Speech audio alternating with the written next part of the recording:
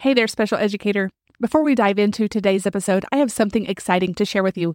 If you've ever struggled with writing impact statements for your IEPs, and let's be honest here, what special educator hasn't found themselves at some point staring at a blank box and a blinking cursor wondering what in the world to type? My free guide is just what you need to get those brain juices flowing. Introducing Impact Statement Mastery, your step-by-step guide to writing personalized IEPs. This free guide is designed to help you craft impactful, personalized statements with ease. You'll get expert tips and strategies, easy-to-follow formats, and real-life examples that bring theory to life. It's absolutely free and a must-have for every special education teacher and related service provider. To get your copy, just visit www.spedprepacademy.com/impact statements or check the link in the episode description. Now let's get started with today's episode. You're listening to the Sped Prep Academy podcast. Your host, Jennifer Hofferberg, is an award-winning veteran special educator who shares her experience, knowledge, and passion to help other special educators survive and thrive in this profession. Join her and other guests as they share tips and tricks of the trade for the ever-crazy, completely overwhelming, laugh-so-you-don't-cry profession of being a special education teacher. Well, welcome back to episode 139 of the Sped Prep Academy podcast and part 9 of the Sped Teacher Small Talk, where my co-host Paul Hubbard and I have an open and honest conversation about a random topic within the field of special education. So, Paul, how has the beginning of your school year been? I tell you what, at the beginning of the school year is always like, I must block it out because it's just like a blur. And then it's like, wow, I can't believe that I do this every year. But then all of the beginning of years flood back to me. I'm like, yep, this is the norm. This is exactly how crazy it is. But it's, it must be some amnesia from year to year. Yeah, it's like the birth of a child. You just forget how bad it was, and then you enjoy the rest of the school year, and then bam, you're right back into it. Yeah, I wouldn't know about the birth of a child. I'll have to take your word for it. Well, are you ready to spin the wheel and see what we're going to discuss today? Definitely.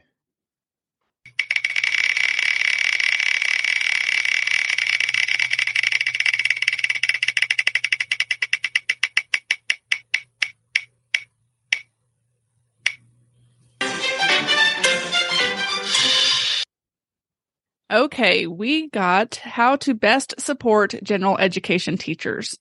I think that's a really important one because that's something that as special ed teachers we have to do. We all of us have to figure out a way to collaboratively work with our gen ed teachers, whether we have even those sped teachers who have self-contained classrooms. You're going to have probably a teacher of record and have your kids going to some type of specials classes. So I think that all of us at some point in time work with special education or work with general education teachers, some of us more than others. But how do you want to start this conversation? What's the most important aspect to you? It's a great question that I hope that I can answer correctly. It is one of those situations where it is so dependent on a lot of things. It can be dependent upon the amount of school involvement has encouraged, like gen ed and special ed working together. That can make a big difference. We've got there's a lot of different styles of the way the schools are set up to make it more collaborative or less collaborative. So it's really just depending on the situation, and that is a total political answer right there, just like covering the bases. But it's really very different because you're talking about two different kinds of people and two different kinds of environment, or different environments, different classrooms, and then you put that into a whole different school, which runs differently on collaborative working and thinking. So short answer is you'll have to tell me the specifics and then I can give you pointers. But I can think of a couple things that I think are universally very important. First thing that comes to mind is, as a special ed teacher, you are an expert in behavior management, in data, in helping problem solve academic struggles. Use that. Don't have some confidence have some ability to be like, okay, I'm stepping in, with the idea that kids are the most important aspect of it, giving them what they need. That can be a failed step at times, because it is hard to be like, okay, so I'm going to talk to this teacher that has 30 other kids to worry about, and I'm going to keep talking about this one that is on my list, on my caseload, and I'm going to keep talking to them about them. That can be like, it seems a little like I don't want to really push it. I don't want to, bother them. I feel like I'm always bothering them. But in the same way, that kid, are you expecting that kid to stand up for himself and to push his own services? Like, what are you expecting the kid to do? Just hopefully, figure it out. Maybe he knows about his disability and is self-aware and is able to stand up for himself. If that's the case, that's awesome. But likely that is not the case. So And go ahead. So you're talking about professional boundaries, like setting up and maintaining those professional boundaries, including each other's time, space, and areas of expertise. I think that they need to realize that you're not a consultant. You're not just a helper, a TA, a professional, paraprofessional in the room. You are an expert in very specific area. You were like I've used many times. We are the special forces of the education world. We take the exceptions, we take the struggles, the challenges, and we know how to work with those kids and help them through those. And I think too often discredit that. It's like, oh, they're not going to really take into consideration what I say. But really, like, there is some aspect of it that is like, you just gotta like be confident in your abilities. You are good with kids. You do know how to regulate students who are easily dysregulated. You do know how to create that environment for that kid to thrive. And that is important first step, I think, because that's an internal step. That's something for you. That's just saying, like, I am the expert. I have something to share. I have something to add to this conversation. This is not, the gen ed teacher, regardless of the situation, if you're a resource teacher, self-contained teacher, whatever, when you're interacting with your IEP team, which includes gen ed teachers, it's, legally required that a gen ed teacher be present. That means you need to realize, like, you need to accept the responsibility for what happens for that kid. That is your job. That is your purpose at that school, is to be the most informed advocate for that student at that meeting.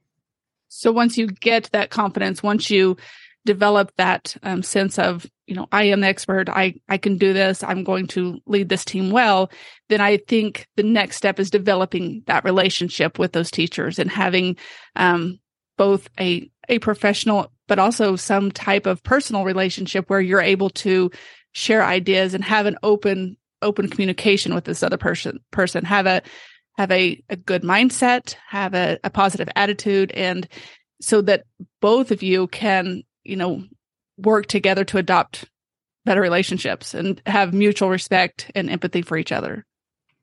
I agree. I think that it's really takes a lot of social engineering to develop this very specific example. It's like, you aren't their superior. You aren't their, they don't report to you. You guys are like, although there's some schools where it fluctuates, you guys should be about the same in terms of rank and whatever. The balance that takes to be like, okay, I am advocating for this kid no matter what. I am the expert. You need to put into place what I have in the IP. It's a legal requirement. Also, though, having an understanding is like, I know you didn't go to college in this. I know you don't know this stuff. I don't want you to feel like I'm ramrodding this whole scenario. I don't want you to feel like I'm forcing you or running over you because of my confidence in my ability. That's a very, very small tightrope to walk on. And it takes a lot of energy to do that.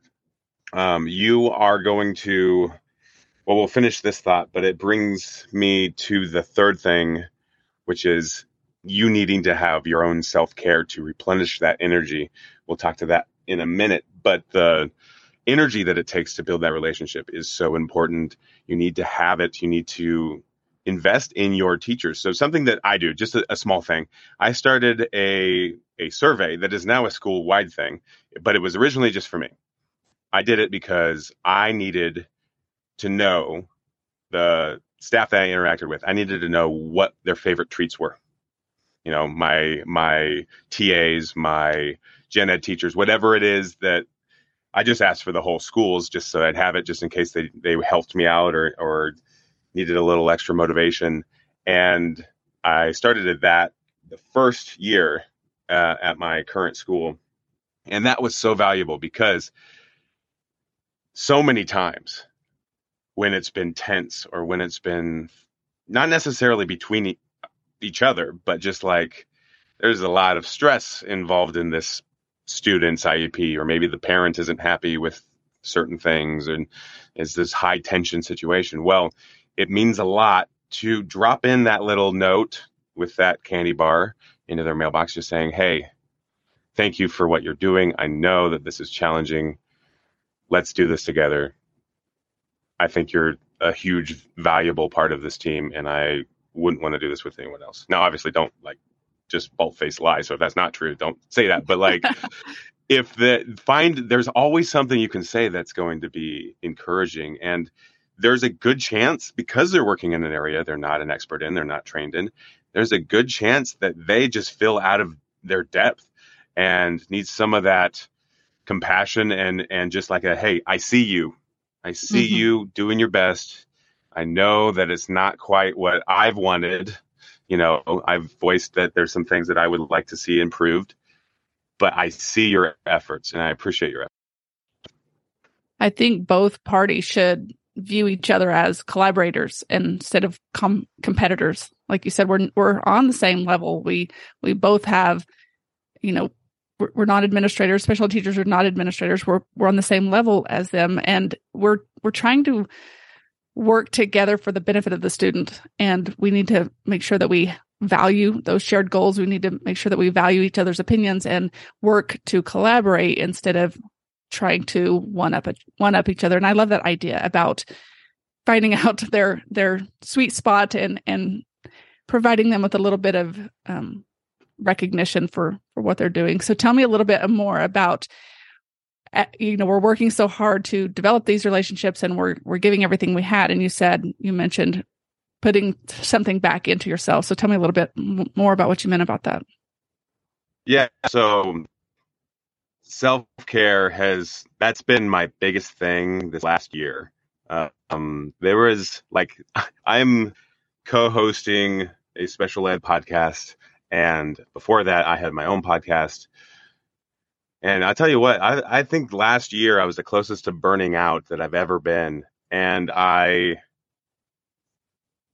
really spent some time working on figuring out what I could do to help give myself that self-care, that little bit of energy refuel that I have figured out. And I can't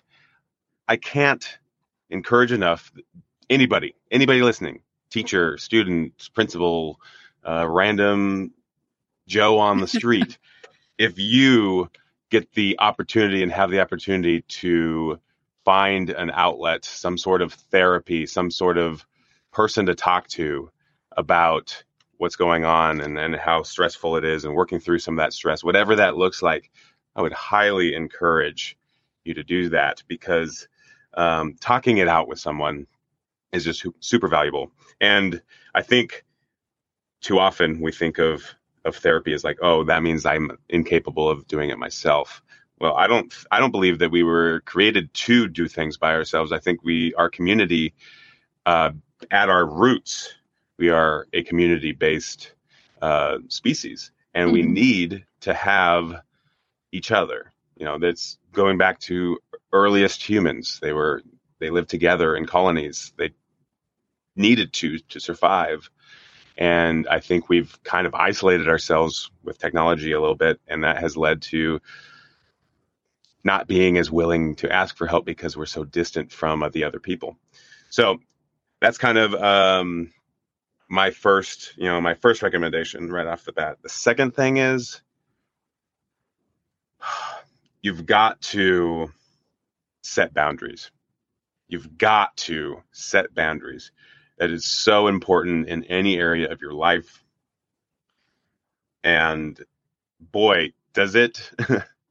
I had a really revolutionary experience. It changes your life when you finally say no to something. It really does. And you don't realize that. Like, there are some things, obviously, if you say no to, it's like, well, then I'm going to say no to you working here. Bye-bye.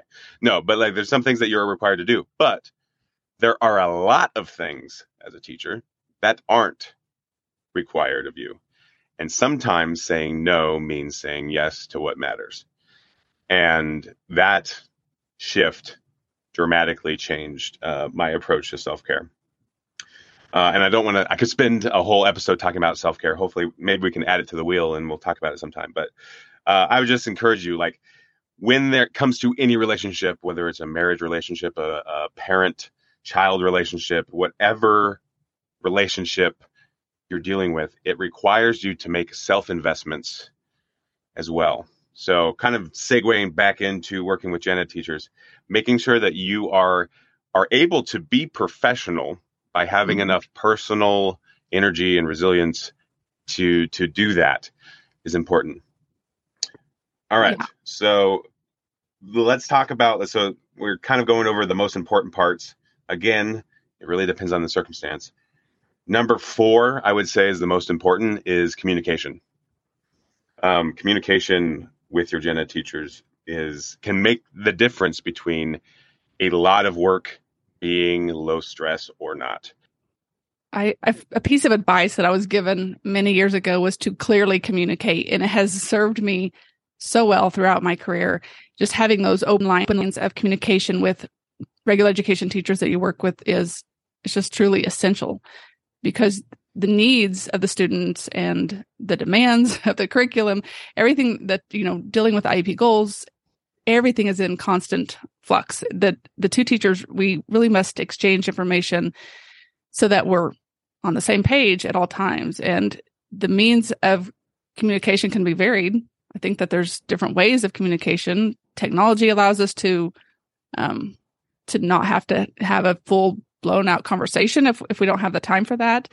But whatever it is, communication, as much as possible, keep it going. Definitely. I agree. I think that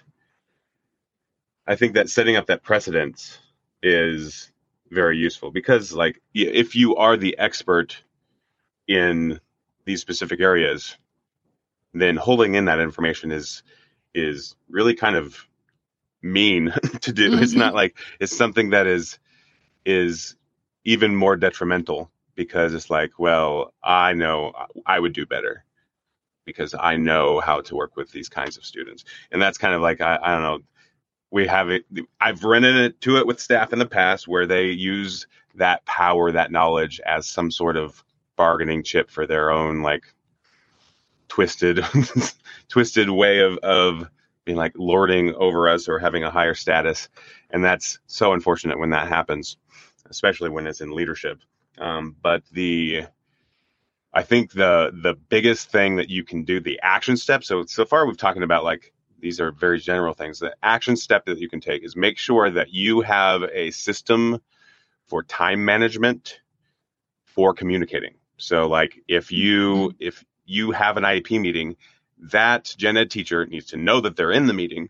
They need to fill out a gen ed survey. They need to have time to collect samples. They need all this time, and it needs to be not the day before, not the week before, but, like, I would say 10 days is the same as the parents. Make sure that they have equal to, or at the very least, very near the same expectation as the legal requirement for parents to know, like, in advance, because if they are to have an important impact on the meeting, they need time to be like, okay, let me focus take it from 30 kids down to one. Okay, now I can start evaluating him. I want time to, like, I would like, as a gen ed teacher, I would like time to be like, okay, I've got to start thinking about the student, how I interact with him, what accommodations I give him, and to start putting that into action, and then being able to observe it in class. Be like, okay, now that I have him on the mind, now I can watch my behavior towards him and his behavior towards me and kind of get an idea. And I think that is super valuable. And when you wait to the last minute, that adds that stress of like, now I don't know.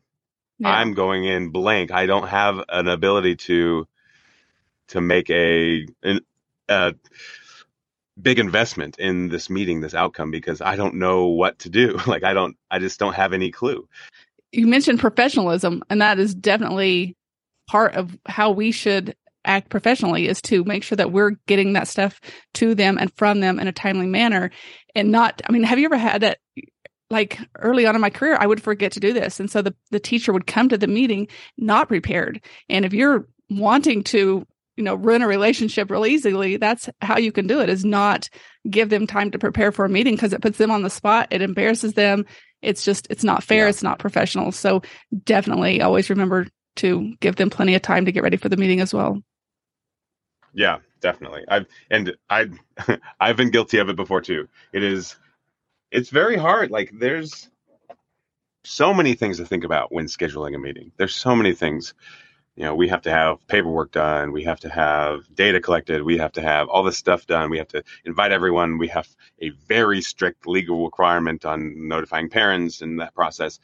Sometimes the gen ed teacher gets the short end of the stick. Sometimes that when it comes to all those things, which every gen ed teacher I've ever talked to has been like, you got it. That's you. I don't ever want to touch your job. I think that what you put up with is crazy. But in the same way, you should value them by giving them advance notice on things, as much advance notice as they can have. And I think that that's one of the most important action steps you can take. I think going along, I mean, it's probably another one, but going along the same lines as that is to provide them with resources, whether that's professional development that they need, whether it's actual hands-on resources, tools, whether it's data sheets, anything that you can find that's going to make their job with that student in their classroom easier for them is going to go a long way in developing that interdepartmental relationship. Definitely. Yeah, I think that it is similar, but it is different in a subtle way. Like, you also have that expertise in terms of like what has worked in similar situations in the past. And that is something that you can bring to the table and really benefit from. But one of the things that I do want to kind of reiterate is that the gen ed teacher is extremely valuable in the student success. That is the goal, is for them to be enough by themselves. Yeah. For the student. That is the goal. That is the end goal, is that the student would be able to be in the gen ed setting and have everything that they need to be successful. And I think that with that in mind, that makes them not the most important, but pretty close to the top of what is important. And that requires, if that's the goal, then that needs to have a little bit more priority, in my opinion, based on the attitude of other SPED teachers that I've talked to. I think that there needs to be a higher priority on working with the gen ed teacher, because they are so important.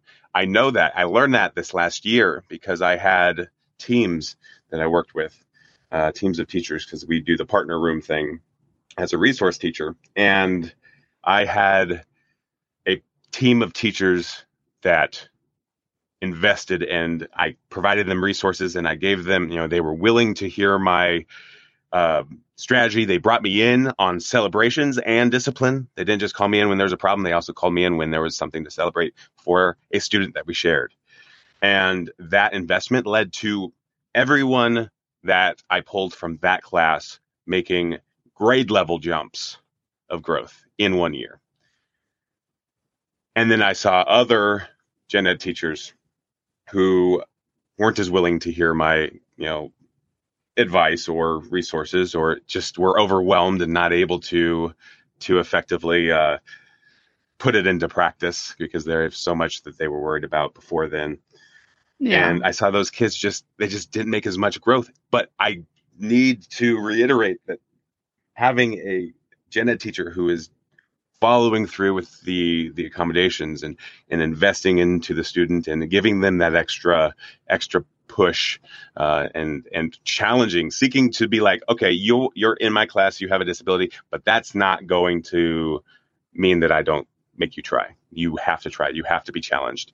And that teamwork, that dynamic can be hugely valuable for a student to have success long term. Yeah.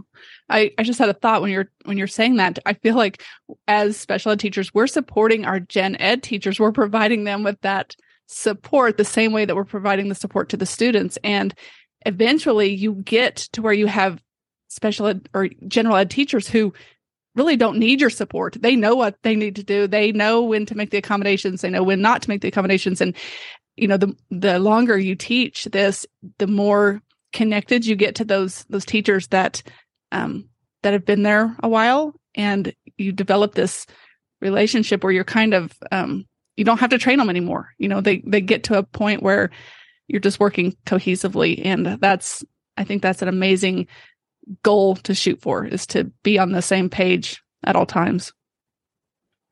Definitely. I think that the more you can do to foster that relationship with the gen ed teacher and communicate and let them know how valuable they are for your students that are on your caseload and how much they can make a difference in that. Because I think that sometimes gen ed teachers like, well, I'm going to do my best, but that's a lot kind of a thing. Is like, I have 30 other kids. I keep saying 30 other kids because our district is maxed out because we're so short on teachers right now.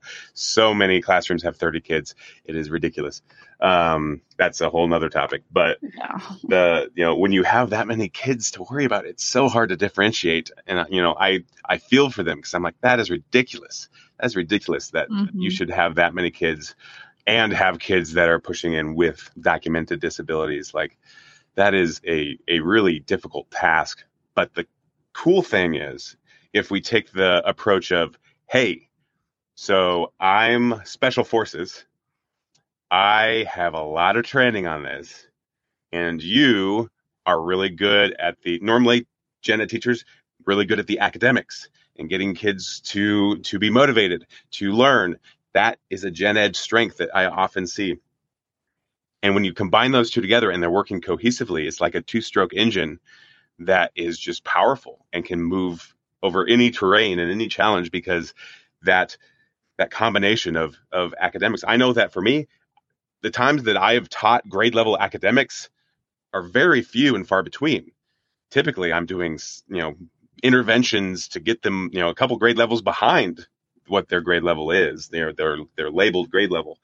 And so we have something to learn from them in that academic, the academic presentation, that getting 30 kids to do anything, that's an impressive feat. And we need to respect that and honor that and let them know that we see that. We see that they are not a insignificant part of this IEP team. They are an expert in the academics. That's why they're legally needing to be there, because someone needs to speak on how they do with their same age peers that are, typically developing or not neurodivergent.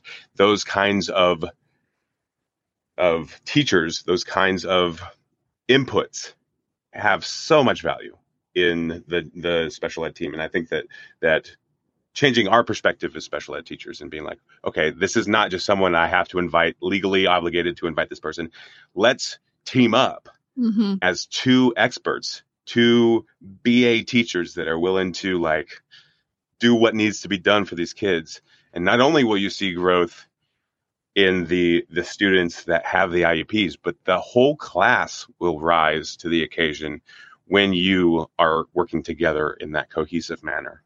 Yeah, I think that's well said. And I think we all need to remember that we're all working towards the same goal. And we've got to love on and appreciate our gen ed teachers. So I really appreciate you having this conversation with me. I'm glad that it came up. I think that every special education teacher needs to hear the importance of collaborating with their gen ed teachers. And so I guess we'll end it there, and I'll see you again in October for number 10.